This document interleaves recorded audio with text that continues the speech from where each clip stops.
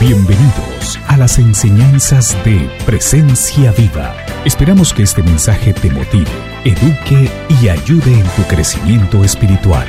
Pedimos que tu vida sea transformada por medio de la palabra de Dios y que la presencia del Espíritu Santo se haga realidad en tu vida.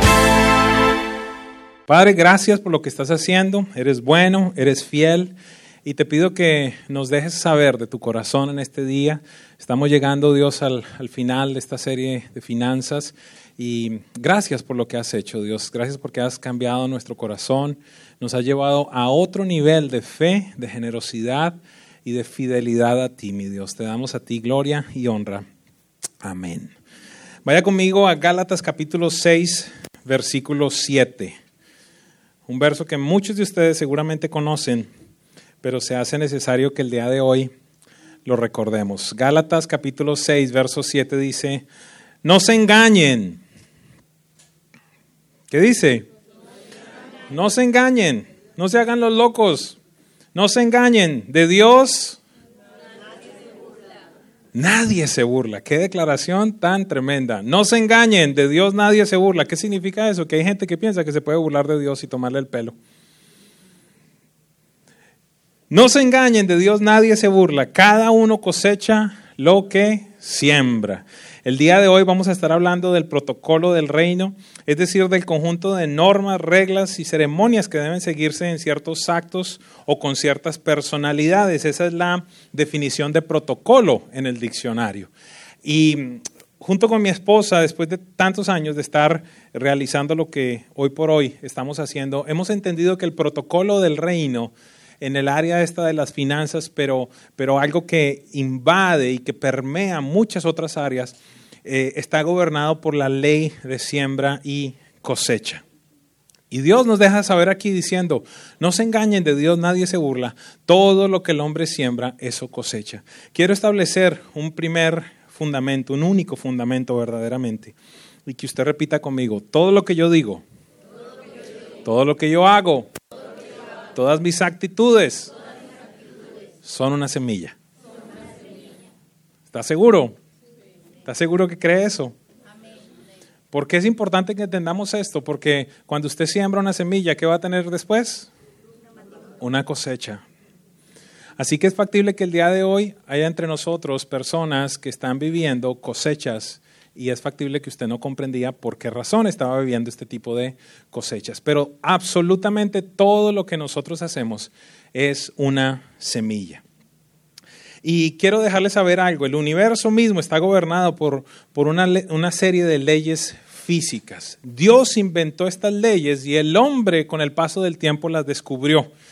Dios las inventó con el propósito de que todo estuviera en orden, que funcionara normalmente, que funcionara correctamente. Por ejemplo, Dios inventó la ley de la gravedad. Él estableció la distancia perfecta entre la Tierra, la Luna, el Sol, para que todo opere correctamente.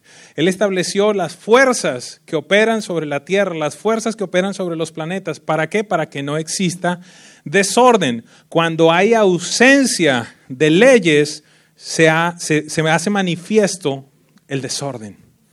Un ejemplo sencillo es el que usualmente pongo. Si no existieran leyes de tránsito, ¿qué existiría? Me gusta esa palabra, caos. ¿Y el caos qué produciría en el tránsito? Muerte. ¿Por qué razón? Porque cada quien saldría a manejar como se le antoja, a la velocidad que quisiera, si quisiera parara o no parara, si quisiera le daría la vía al otro o no se la daría, existiría un caos total y absoluto. Y en el mundo y en el universo sucedería exactamente lo mismo. Imagínense esta reunión sin la gravedad funcionando. ¿Se imagina todos allí? Para un lado y los instrumentos, el otro va a darle la batería, pero la batería está andando. Todo sería un caos, todo sería un desorden. Por eso Dios estableció las leyes. Y en el universo entonces están en operación diversos tipos de leyes. Y lo interesante con esto es que Dios las inventó y después el hombre las descubrió. Le quiero dar, por ejemplo, simplemente una referencia. La ley de la sinergia dice que la acción coordinada de dos o más elementos producen un efecto superior a la suma de los efectos individuales. De nuevo, La acción coordinada de dos o más elementos produce un efecto superior a la suma de los efectos individuales. Deuteronomio 32:30 dice, ¿cómo es que uno puede perseguir a 1000 y dos hacer huir a 10,000? ¿Usted lo ve que Dios lo estableció allí y el hombre después lo explicó? Parece que los que vinieron acá se rajaron en física, ¿verdad? Están así como que, ¿de qué vinimos a hablar el día de hoy? Nada, no se preocupe, simplemente le estoy explicando. Después usted escucha esto y lo va a comprender un poco mejor. En el reino de Dios y en el universo, la ley más poderosa que existe es la ley de la siembra y la cosecha. Todo lo que nosotros sembramos va a producir una cosecha. Y el día de hoy le quiero hablar respecto a las características que gobiernan a las leyes a nivel general. Y recuerde, estamos haciendo un énfasis en el tema de finanzas, pero la ley de siembra y cosecha, como más adelante nos lo va a explicar mi esposa, incluye todas las áreas de nuestra vida. Pero veamos 4 características específicas que tienen las leyes. Número 1, la característica de la generalidad. ¿Qué quiere decir esto? Que la ley opera sobre toda persona, sea hombre, mujer, blanco, negro, viejo, joven, sobre toda persona está en funcionamiento la ley. Y no le estoy hablando tan solo de la ley de siembra y cosecha, sino de todas las leyes que se establecen. Así que usted no puede en determinado momento decir, bueno, esta ley de siembra y cosecha pues no ha venido existiendo sobre mi vida o teniendo una vigencia porque recién yo acabo de cumplir 18. O porque resulta que yo vivía en un país donde somos muy alegres. No tiene nada que ver. Sobre toda persona, sin importar el género, sin importar la raza, va a estar en actividad la ley de siembra y cosecha. Esto significa que es una ley general. Está en aplicación sobre toda persona. Número 2, esta ley es impersonal. ¿Qué quiere decir eso? Que nadie puede invocar el desconocimiento para no acatarla. Es decir, que el hecho de que yo no conozca una ley no anula su vigencia, su funcionamiento y el efecto sobre mi vida. Y muchas veces por lo menos yo he utilizado este ejemplo. Un bebé de 4 años, de 3 años, de 2 años, nunca ha ido al bachillerato o a la secundaria o a la universidad. Y en determinado momento, si este niño se sube en un segundo piso, en un tercer piso, y está molestando allí en la ventana o en una baranda y se cae, la mamá no puede decir, es que mi hijo no ha ido al colegio, él no conoce la ley de la gravedad, que no funcione sobre él. ¿Estamos claros? ¿Por qué razón? Porque yo no puedo en determinado momento decir, yo no conozco la ley, entonces que no opere sobre mí. Pongámoslo en un término más sencillo para que lo entendamos. Con todos los ajustes y cambios que están haciendo aquí, en el Palmetto, en la 25, hay muchos momentos en los cuales cambian el límite de velocidad. No sé si a usted le ha pasado. ¿Qué sucede? Que de pronto entonces bajaron de 40 a 25. Y usted va a 45, ¿verdad? Porque ni siquiera 40. Y entonces se le aparece uno de estos policías, este famoso gordito rubio del Doral que anda en moto siempre. Ese ya es famoso aquí. Ya todo el mundo, como que lo conocen, ¿verdad? Se aparece el hombre entonces y lo detiene. Y entonces usted le dice, vea señor, lo que pasa es que yo no sabía que cambiaron de 40 a 25. Entonces él le dice, bueno, como usted no sabía, pues no se preocupe, siga, ¿verdad? ¿Sí pasa eso? ¿Qué es lo que pasa? I'm sorry con excuse me, como dicen por allí. Tenga su ticket. ¿Por qué? Porque yo no puedo simplemente decir, como yo no sabía que la ley cambió, pues no está en funcionamiento. La ley siempre está en funcionamiento. La característica entonces es que es impersonal. Número 3, las leyes, y específicamente esta de siembra y cosecha, se dicta con un carácter indefinido y permanente. Característica número 3, la permanencia. Si usted me acompaña a Génesis capítulo 8, verso 22, vamos a encontrar uno de los versículos que más me impacta. El día que Dios me iluminó esto allí, yo llegué a comprender por qué razón yo la considero la más importante del universo. Génesis 8:22 dice lo siguiente: mientras la tierra permanezca. ¿Hasta cuándo? ¿Y quién es el que va a decir hasta cuándo permanece? Dios. Entonces Él se paró y dijo, en tanto la tierra exista, estas cosas van a estar en vigencia. Número 1, la siembra y la cosecha. ¿Qué tan importante será? Y mire con lo que Dios lo compara. Mira, dice, la siembra y la cosecha, el frío y el calor, el verano y el invierno, el día y la noche, nunca cesarán. Y mire el nivel de importancia, mire con qué lo compara Dios. Lo está comparando con las estaciones, lo está comparando con el mover del planeta Tierra, el Sol y el sistema solar. Y dice, en tanto la Tierra exista, la siembra y la cosecha va a estar en actividad. Así que empezó esa actividad antes de que usted naciera. Seguramente usted morirá si Jesús no viene antes y todavía continuará en efecto. Génesis 8:22. Y número 4, la obligatoriedad. Está en operación constante. No puedo decir por los próximos días deje de operar esta ley. Si yo la infrinjo voy a tener consecuencias, pero a la vez esa ley me da derechos. Esa es la característica de la obligatoriedad. De nuevo, si vamos al ejemplo de la ley de la gravedad, no hay tal cosa como que yo diga, ok, me levanto hoy domingo y entonces que la gravedad no funcione por las próximas 2 horas. No existe. ¿Por qué? Porque hay alguien superior que fue el que estableció esa ley y usted no la puede simplemente poner en una pausa o ponerla en un stand-by. Está en funcionamiento. Lo interesante de estas leyes y de esta característica es que así como usted tiene cierto tipo de obligaciones, también le dan derechos. Así que la ley también va a proteger de su vida. Usted me podrá decir, deme un ejemplo de eso. Por supuesto que sí. Usted sabe que, por ejemplo, una luz de tráfico, un semáforo, no sé cómo usted le diga, esa es una ley. Y cuando está en verde, ¿qué está diciendo? Que usted tiene un derecho a cruzar. Y usted tiene ese derecho, pero la otra persona la tiene en rojo. Así que, en teoría, cuando todo está funcionando de la manera correcta, su vida está siendo preservada en el momento en el que usted está operando en esa ley, mientras que otra persona, si cumple también con esa ley, va a preservar su vida. ¿Me estoy haciendo entender? El problema cuando opera, en el instante en el que no cumplimos las leyes o las infringimos. Características fundamentales, 4. Adicionalmente, para aquellos que escriben, que espero que cada vez sean más, en serio, porque es gracioso cuando uno sale de las prédicas y le dice a la gente, ¿cómo te pareció? Buenísimo. ¿De qué predicó el pastor? No sé, pero fue buenísimo. No tenemos la capacidad de absorber todo. Principios que gobiernan. 3 principios y vamos ya a la segunda parte directamente. Número 1. El primer principio que gobierna la ley de siembra y cosecha es que tiene un orden lógico. La ley de siembra y cosecha tiene un orden lógico. ¿Alguien me puede ayudar? ¿Cuál es el orden de esa ley? ¿Qué hay que hacer primero? ¿Para después?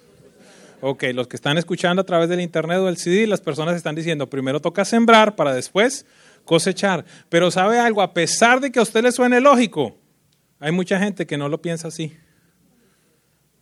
¿Cómo así? Claro, usted no sabe, mire, por los países que yo viajo y a la cantidad de gente que yo veo, a veces la gente viene y dice, es que le estoy pidiendo al Señor que me ayude para pagar mi casa. Le digo, wow, qué chévere. ¿Y hace cuánto? No, estoy orando hace 5 meses. Y ayuné y me metí con Dios. Y le digo, ok. ¿Y diezmas? No. ¿Y ofrendas? No, tampoco.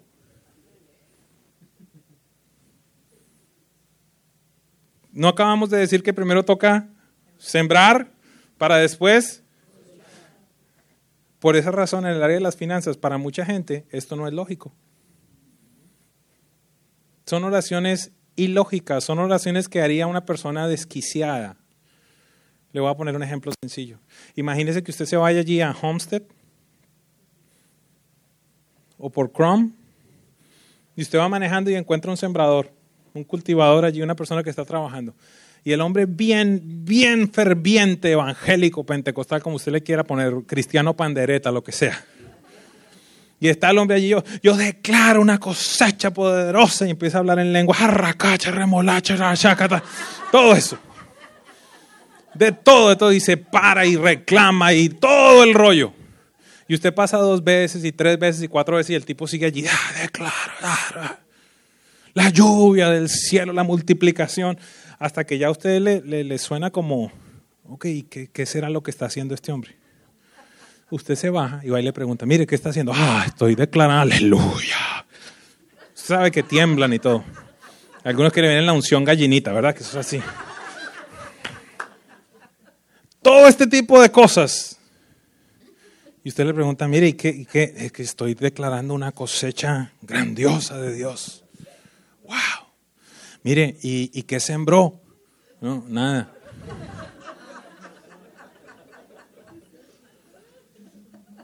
¿No ha sembrado nada? No he sembrado nada. ¿Y entonces? No, pero yo estoy acá declarando que Dios... Igualito los que no diezman y los que no ofrendan y están pidiendo que Dios los bendiga. Igualito. ¿Qué le diría usted a ese sembrador? Háblese ahí. Hay un orden lógico. Hay un orden lógico. Y usted no puede ir por encima de eso porque Dios fue quien lo estableció. Número 2. El resultado de la operación de esta ley es un resultado multiplicativo. ¿Qué quiere decir eso? Que tú puedes sembrar una semilla, pero a cambio no obtienes otra semilla, sino que a cambio obtendrás un árbol con frutos en él que tiene muchas semillas. Lo pongo bajo este parámetro.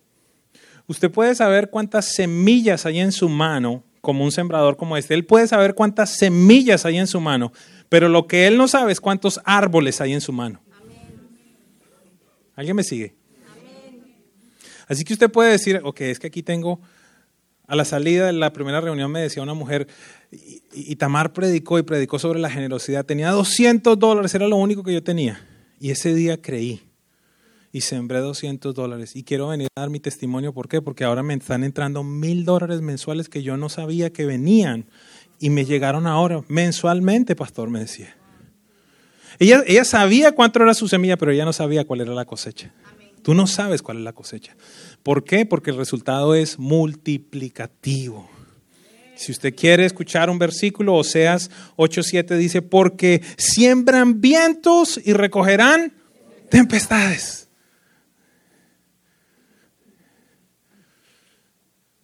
No hay ningún agricultor que compre una semilla pensando y esperando como cosecha otra semilla. No, hay una esperanza ¿de qué? De una cosecha. Pero recuerde, no tan solo estoy hablando de finanzas. ¿Por qué? Porque entonces si usted siembra chisme, ¿qué va a recoger por este lado? Diga conmigo, mucho chisme. Pero diga así, mucho chisme. Como una vaquita. Mucho chisme. Pero entonces usted siembra amor.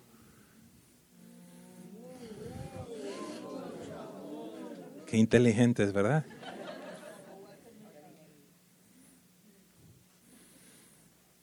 Y entonces está la gente que dice, Señor, tú sabes, cuando tú me subas el salario, ahí yo empiezo. Y Dios, yo me imagino que dice, yeah, right. Pero tranquilo, te lo voy a subir. Porque así es Dios de lindo. ¿Usted sabe que Dios continúa amándonos a pesar de que nosotros seamos infieles? ¡Qué impresionante! Impresionante. Impresionante. Número 3. El tipo o género de la cosecha está determinado por el tipo o género de la semilla sembrada. Si usted me acompaña a Génesis 1, verso 11 y 12, dice lo siguiente. Y dijo Dios, produzca la tierra vegetación, hierbas que den semillas y árboles frutales que den frutos sobre la tierra según, diga conmigo, según su género, con su semilla en él. Y fue así. ¿Qué significa esto? También a usted le puede sonar tan lógico. Y alguno estará diciendo, yo ya sé eso, pues ¿para qué lo predica? Porque es que todavía no le ha llegado la revelación. Usted puede saberlo, pero la revelación no la tiene. ¿Qué significa eso? Que no existe, a menos que esté desquiciado, un sembrador que vaya y compre semillas de aguacate porque quiere tener una cosecha de piñas. ¿Qué diría usted a esa persona? ¿Está? Entonces, ¿qué haces orando sin sembrar? Buscando como cosecha multiplicación financiera. Dios dice, la semilla se reproduce según su género. Entonces, sencillo, si usted desea una cosecha financiera, ¿qué tipo de semilla tiene que sembrar?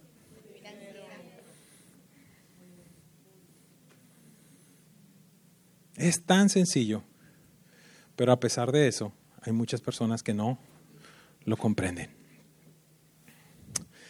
De igual manera, hay elementos que están presentes en la ley de siembra y cosecha, y esa es la segunda parte de nuestra enseñanza. Y para que nos explique al respecto, voy a llamar a la predicadora más espectacular alrededor del planeta Tierra, el universo, el sistema solar. Estoy sembrando, hombre. Aprenda. La cosecha acá es diferente. No, la cosecha es la misma multiplicada. Mi esposa está viviendo un tiempo bien bello con todo este proceso de la maternidad. Ya nuestra hija cumplió 15 meses y con esto que les quiero decir, que cada vez más quiero que ella esté presente en nuestra congregación y la van a escuchar predicar más frecuentemente, porque esta iglesia necesita del amor, de la sabiduría y del cariño que Dios ha puesto en su corazón. Es una mujer súper dulce, así que ¿por qué no me acompañan y la reciben con un fuerte aplauso? Gracias. Gracias mi amor. Tú también eres mi predicador favorito y lo haces siempre súper bien y me encanta cómo predicas. Eres excelente, mi amor. Hermoso. ¿Alguien quiere quedarse predicando? Bueno, pues es un gusto de verdad poder seguir, continuar con esta enseñanza, continuar con esto que es una pasión para nosotros, de verdad. Cuando lo aprendimos, yo lo aprendí bien recién convertida, a mis 19 años más o menos. Era de las que diezmaba si me alcanzaba y obviamente ofrendar ni hablemos. Pero cuando entendí que primero debía diezmar antes de pagar todas mis deudas o mis gastos, mis biles, empecé a ver milagros financieros y de eso que me sobraba empecé a poder ofrendar y dar. Así que es algo que lo practicamos junto con mi esposo por más de 20 años y él creo que desde chiquito también, o sea, como 40 años. Así que, bueno, quiero hablar de esos elementos presentes en todo lo que tiene que ver con el proceso de la siembra. Y el primero es usted mismo, un sembrador. Debe existir una persona que esté dispuesta a poner una semilla, una persona que esté dispuesta a soltar algo en las manos de Dios, algo en algún lugar. Y aquí no hay, esto no es solamente para el de al lado, esto es para todas y cada una de las personas. Quiero que me muestren una fotico que tengo ahí. Y ese es, fíjese que usted haga de cuenta que ese es usted, está sembrando en una tierra. Nosotros, años atrás, cuando estábamos de novios, yo compramos un terreno en un pueblito cerca de Bogotá y lo teníamos ahí sencillamente para algún día de pronto construir una finca o venderlo y obtener una ganancia. Y la persona que cuidaba el terreno nos dijo, ¿por qué no empiezan a sembrar? ¿Por qué no aprovechamos y empieza a sembrar? Mire que esta tierra está descansada, mire que esta tierra está buena, está fértil, debería ponerla a producir. Entonces dijimos, bueno, ¿por qué no? ¿Por qué no ponerlo a hacer? Hágale, explíquenos cómo debemos. Dice, bueno, vamos a buscar primeramente qué queremos sembrar. Entonces nosotros tomamos esa decisión, fuimos esos sembradores que en ese terreno dijimos, bueno, vamos a sembrar. Y él nos empezó a enseñar y a explicar, empezamos a arar la tierra, empezamos a poner cosas en ella y empezamos a ver algo nuevo porque obviamente nosotros jamás habíamos hecho esto, nunca habíamos sembrado una tierra, nunca habíamos estado con unas botas y haciendo esas cosas. Y lo lindo es que dice la palabra en 2 Corintios 9:10, apúntelo, o si no ahí va a estar también, dice, y el que suministra semilla al sembrador y pan para su alimento, suplirá y multiplicará vuestra sementera y aumentará la siega de vuestra justicia.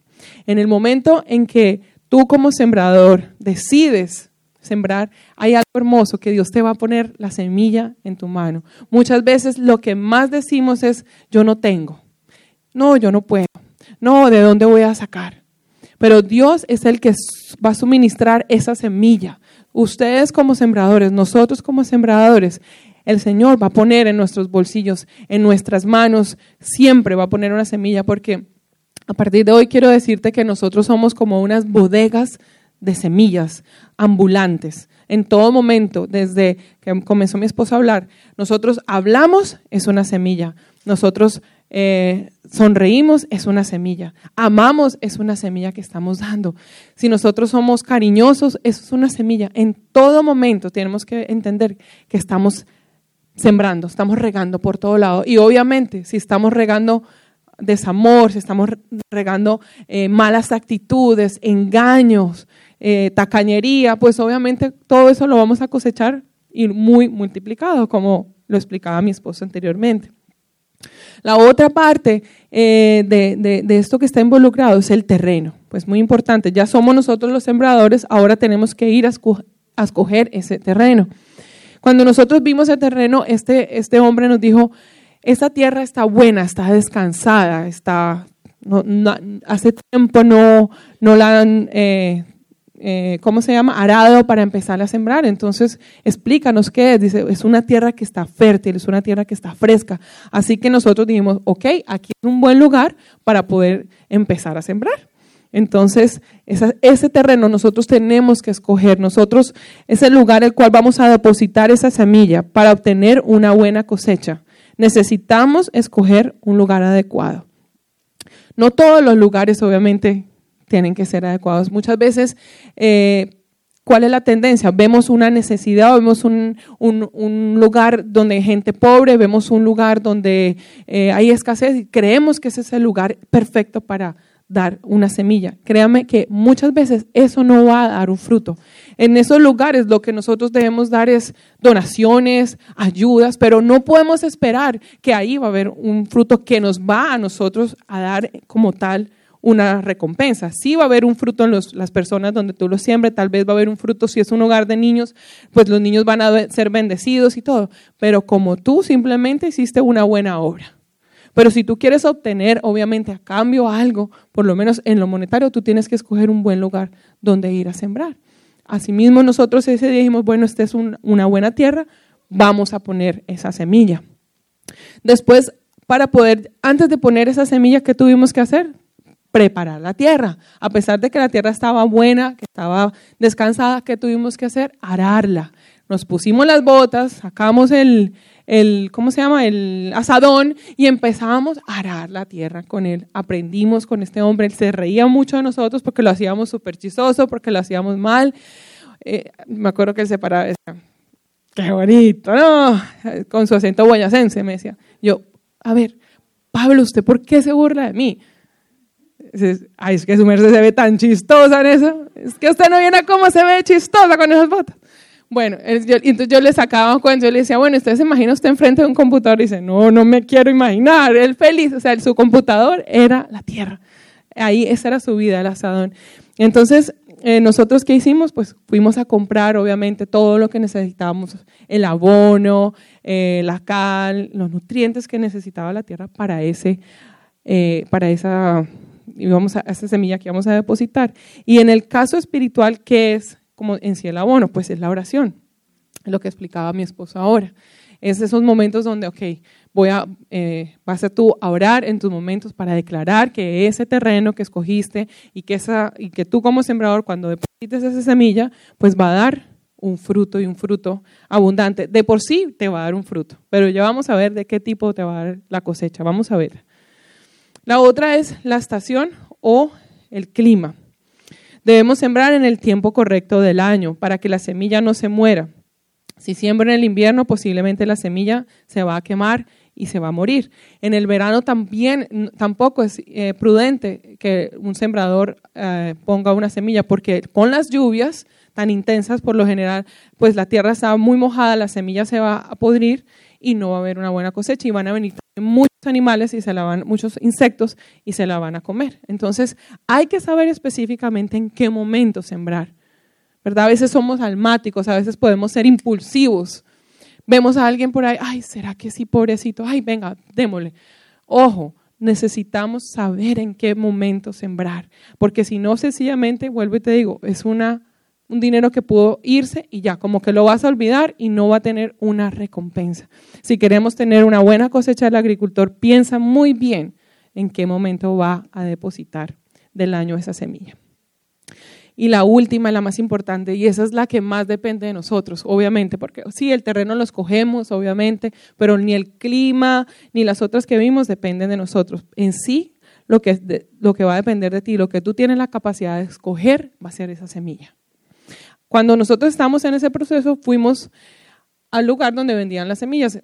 Recuerdan que les dije que íbamos a sembrar papa. Fuimos a un lugar donde vendían papa, a un abasto, y el señor, el dependiente, nos dijo, ok, ¿qué semilla quieren? Nosotros, papa. Dice, pues sí, pero ¿de cuál? Y dijimos, bueno, papa, la negra esa, de cascarita negra. No, pues sí, pero ¿de qué tipo de papa quiere? A ver, no entiendo, explíqueme porque no comprendemos. Ok, hay papas, dependiendo de la cosecha que usted quiera tener, pues hay papas, habían unas papas de ese tamaño, unas papas medianas y unas muy grandes. Entonces, pues si usted siembra estas pequeñitas, pues obviamente el tipo de papa que va a cosechar van a ser todas del mismo tamaño y así sucesivamente. Entonces, como nosotros queríamos una buena cosecha, porque dicho de paso, en ese momento, en ese año, hablándote más o menos como del 96, 97, la papa estaba costando, o el bulto, la carga de papa costaba como 100,000 pesos, algo 50, 60 dólares en ese entonces. Era muy buen precio en ese momento lo que te estaban pagando. Entonces dijimos, no, pues hay que aprovechar que hay muy buena demanda, muy buena oferta, vamos a comprar la mejor papa. Compramos la mejor papa, comenzamos, nos fuimos felices con nuestra papa y empezamos a sembrar. En el proceso obviamente nosotros nos involucramos, metimos las manos, poníamos papas e íbamos sembrando en ese momento orando para que cuando esa cosecha pues llegara pudiéramos obtener algo grande, algo hermoso y poder obviamente sacar un buen provecho de esa semilla. Y bueno, pasó el tiempo, obviamente durante esa espera, como lógicamente mi esposo decía ahora, tú siembras hoy y tienes que esperar bastante tiempo, es como cuando yo quedé embarazada, yo tuve que esperar 9 meses a ver esa cosecha, ¿verdad? Dar vida y nacer. Asimismo yo me acuerdo que íbamos cada 15 días al lote, ¿qué hubo, Pablo? ¿Cómo está? ¿Ya? No, todavía no, espérese señora, todavía no, espérese un momentico. Ay, Pablo, ¿pero qué es esto? ¿Por qué se demora tanto? Yo ya quiero ver papas, yo ya quiero ir a vender las papas. Y Pablo me decía, no, espere tantico, Mercedes, espere tantico. Bueno, pasó el tiempo, obviamente.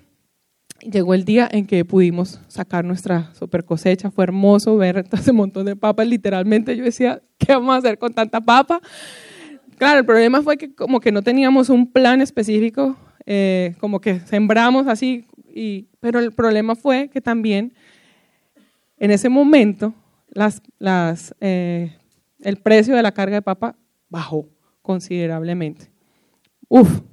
Recuerdo que bajó como a 10,000 pesos, de 100,000, 120,000 a 10,000 pesos. Literalmente me acuerdo mi suegro y yo montábamos papas en el carro, bultos de papas, e íbamos a venderlas por todas las tiendas de Bogotá, de los barrios donde pudieran comprarnos la papa a regalo prácticamente. Y pues sí, obviamente en ese momento uno se siente, pero Señor, ¿qué pasa? Dios mío, nosotros hicimos todo lo correcto, nosotros oramos sobre la tierra, escogimos el terreno y todo. Pero en ese momento, como entendemos que también nuestras palabras son semilla, dijimos, bueno Señor, gracias porque sencillamente fue una experiencia. Hoy tal vez la puedo usar para poderles contar esta historia a ustedes y poder entender más en sí lo que es el proceso de sembrar, lo que es el proceso de poner en una tierra y esperar que va a dar un fruto. Yo sé que Dios nunca nos va a dejar con las manos vacías. Yo vi esa multiplicación, yo vi tantas papas, la cosa fue que no le gané mucha plata a las papas, pero le ganamos, creo que alcanzamos a pagar, pero la ley se cumplió. En sí la ley se cumplió y nosotros como somos, semilleros ambulantes, todo el tiempo estamos hablando, tenemos que cuidarnos muy bien de lo que nosotros estamos hablando y lo que nosotros estamos sembrando. Así que esta mañana esa es nuestra invitación, a creer en Dios, a creer y confiar en que tú tienes en tus manos semillas para sembrar, que hay terrenos y que la casa de Dios principalmente es el terreno más fértil en que tú puedes creer y confiar.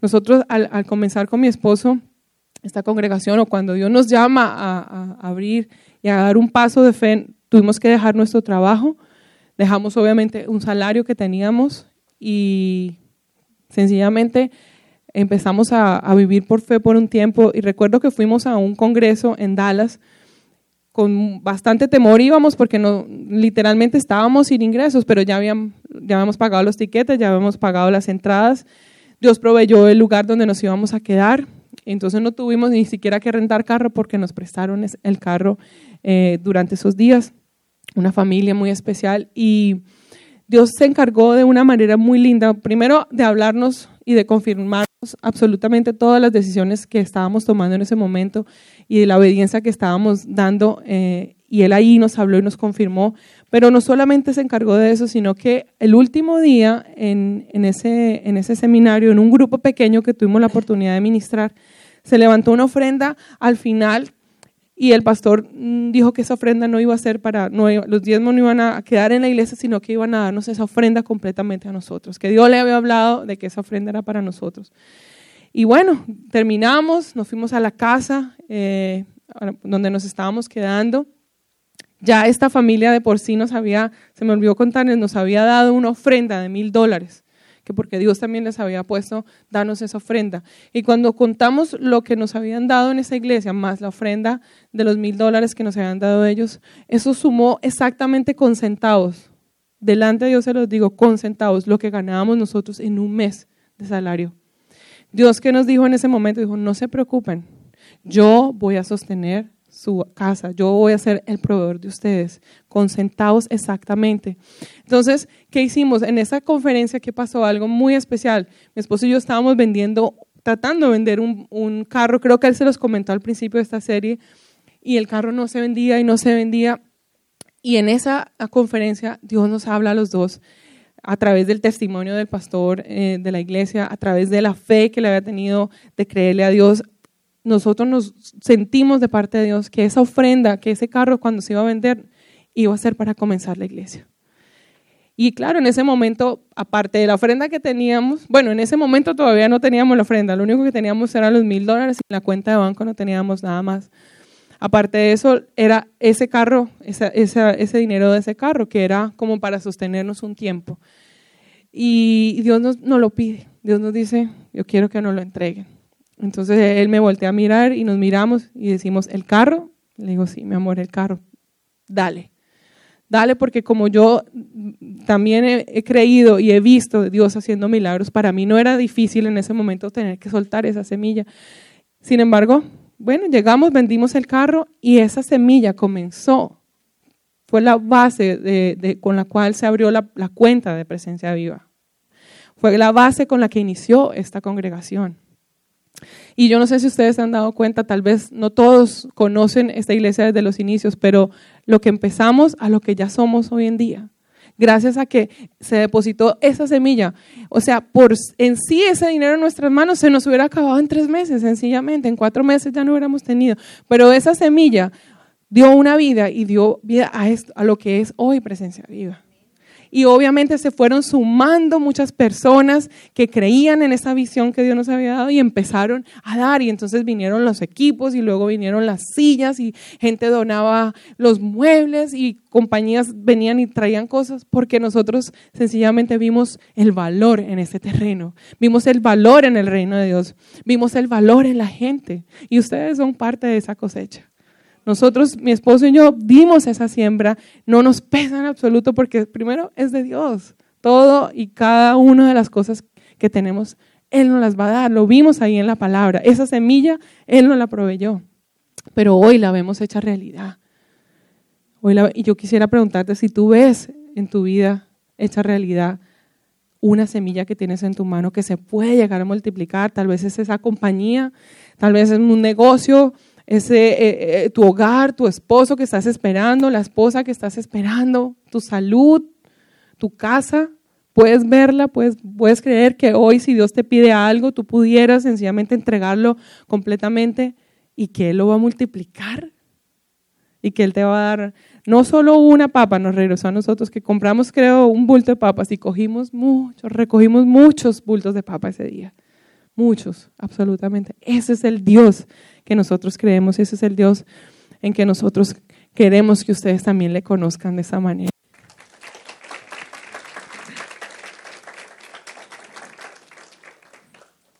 La semilla se reproduce según su género. Se necesita un sembrador. Se necesita un terreno. Se necesita una estación. Hubo un sembrador algún día que en el cielo dijo: voy a depositar una semilla en la tierra. La semilla más preciosa que he tenido.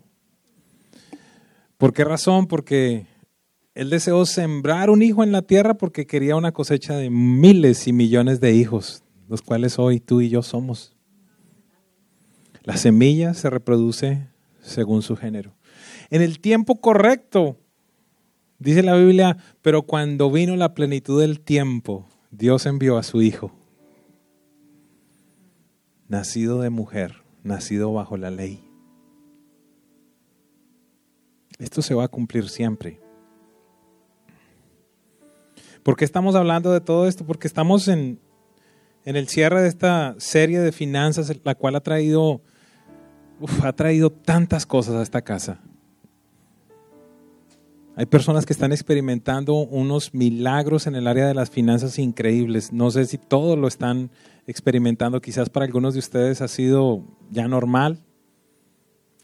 Pero es muy bello ver cuando las personas creen y cuando Dios empieza a manifestarse de una manera sobrenatural. Y sí, tenemos evidentemente el propósito de en 19 meses ir al nuevo lugar que Dios nos dará. Estoy, como decía el pastor, gracias Salomón, estoy como decía el pastor Aquino, embarazado de esa visión, no por tener un edificio. Ya tenemos un edificio extremadamente bello que Dios nos dio. No es por tener un edificio. Esto tiene que ver con una agenda del reino. Esto tiene que ver con necesidades que esta ciudad tiene. Esto tiene que ver con un centro de educación para nuestros hijos. No quiero que a mi hija la estén discipulando desde pequeña, que puede tener 2 mamás o 2 papás. No quiero eso para mi hija. No quiero que le digan que no hay absolutos. No quiero que le digan que su tatarabuelo fue un simio. No quiero eso para mi hija. Porque la Biblia no lo dice. Esto tiene que ver con ese plan de papá que sembró a su hijo para que muchos vengan a la reconciliación. Esto tiene que ver con todas las sillas que están vacías a su alrededor, que deberían estar llenas por personas que hoy se están yendo al infierno. Porque muchas veces nosotros no tenemos la capacidad de abrir nuestra boca. ¿Tú sabes que en tu vida las cosas no pasan por casualidad? Veníamos el miércoles de Dallas y debido a nuestro tamaño que veníamos con la niña, había comprado unas sillas con mayor espacio para sentarnos y vino la persona y dijo: este avión tiene un aditamento allí en la mitad, no puede ir una niña ahí, no puede ir un bebé allí. Le dije: pero el avión que fuimos de regreso pudimos ir, no, pero este no. Y la verdad me iba molestando porque yo había pagado, quería ir cómodo, quería ir con mi esposa. Y él viene y me dice: se tiene que mover. Y bueno, se le iba manifestando algo al pastor. Hasta que un momento le dije: ¿sabes qué? Haz lo que tengas que hacer, haz lo que tengas que hacer. Y me mandaron para otra silla atrás y me iba a sentar y no cabía, literalmente no entraba. Le dije: mire, me tengo que regresar, ok, entonces que su esposa se quede acá y usted vaya adelante. Entonces me siento y al lado estaba un moreno sus gafas, lo más de lindo él, con sus audifonotes así grandísimos. Y arranca el avión y dice, I'm scared, buddy. I'm scared. Estoy asustado. I need a drink. Necesito un trago. Necesito un trago. Y arranca el avión. Y yo le digo, ¿usted sabe por qué necesita un trago? Me dice, no, why? Digo, porque si esto se cae, usted no sabe para dónde se va a ir. You're right, man. Me dice, la diferencia entre usted y yo es que yo sí sé para dónde voy. Ahí entendí el cambio de la silla. Pero a veces Dios nos inoportuna, nos incomoda y estamos tan anestesiados a la eternidad en el infierno de las personas que no tenemos la compasión para abrir nuestra boca y dejarles saber que hay un Dios bueno y que el plan que Él tiene es que Él no se vaya al infierno.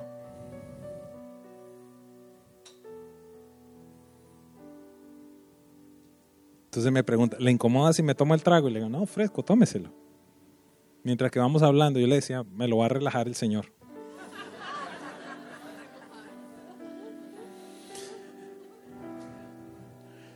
Fast forward, vamos a adelantar un poquitito. Acabamos de tener la conferencia con el apóstol Aquino, con el profeta aquí, y yo le empecé a pedir a Dios, Señor, dame una palabra para este hombre, dame una palabra, dame una palabra. Y ahí el Señor me empieza a hablar. Y le digo, mira, Gerard, Dios me dice que tú has sido un buen padre con tus hijos a pesar de que no tuviste papá. Y el tipo se choquea así. ¿Cómo sabes? Sencillo, estoy en el cielo, Dios habla y estoy más cerca de Él. Escucho mejor. Man, this is for real. Sí, esto es en serio. Le dije, ¿quieres tener esa certeza? Quisieras conocerlo. Dice, yo ya he ido tratando, ya dejé las drogas, pero me queda esto. Hablando del trago. Y empezamos a compartir el plan de salvación, la seguridad eterna. Y él me dice al final, este va a ser mi último trago, me dice. Y me dice, you know what? This is a turning point in my life. I will never be the same. Él dice, este es un punto de cambio en mi vida. Nunca voy a volver a ser el mismo.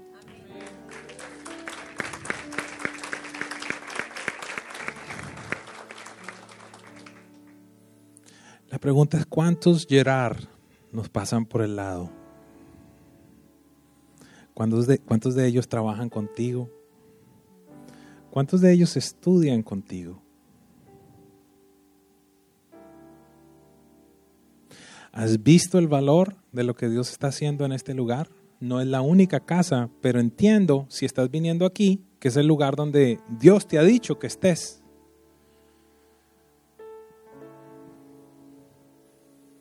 No es un club social. Es más, si fuera un club social no te dejaban entrar si no das tu donación voluntaria, ¿verdad? No es voluntaria ni es donación. Tú tienes que pagar la membresía. Pero Dios es tan bueno que a pesar de nuestra infidelidad, Él continúa siendo fiel. No estamos haciendo esta serie porque estemos pasando por una situación financiera difícil. Por el contrario, me reunía con el banco y el hombre no creía los números de esta congregación. ¿Usted sabe qué me dijo el hombre del banco? Él se dedica todos los días a visitar iglesias porque es una organización que le presta a iglesias. Y saliendo de aquí me dice, Pastor, it has been refreshing for me.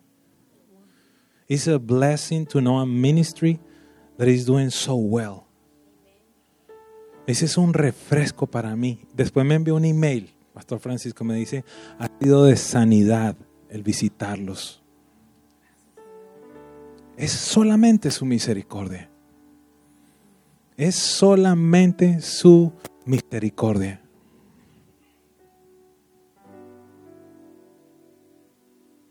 ¿Qué vas a hacer con la casa? ¿Qué vas a hacer con esta casa?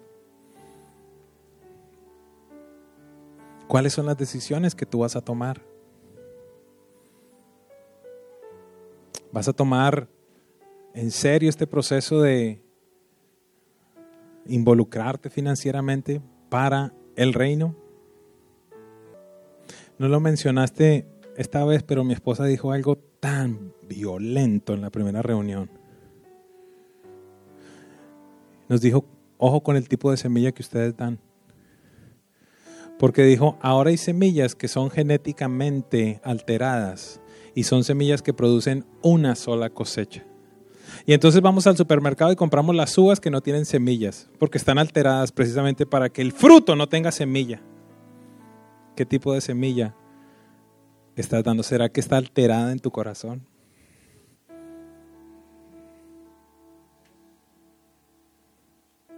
Cuando se te antoja, tú das. Cuando no se te antoja, tú no das.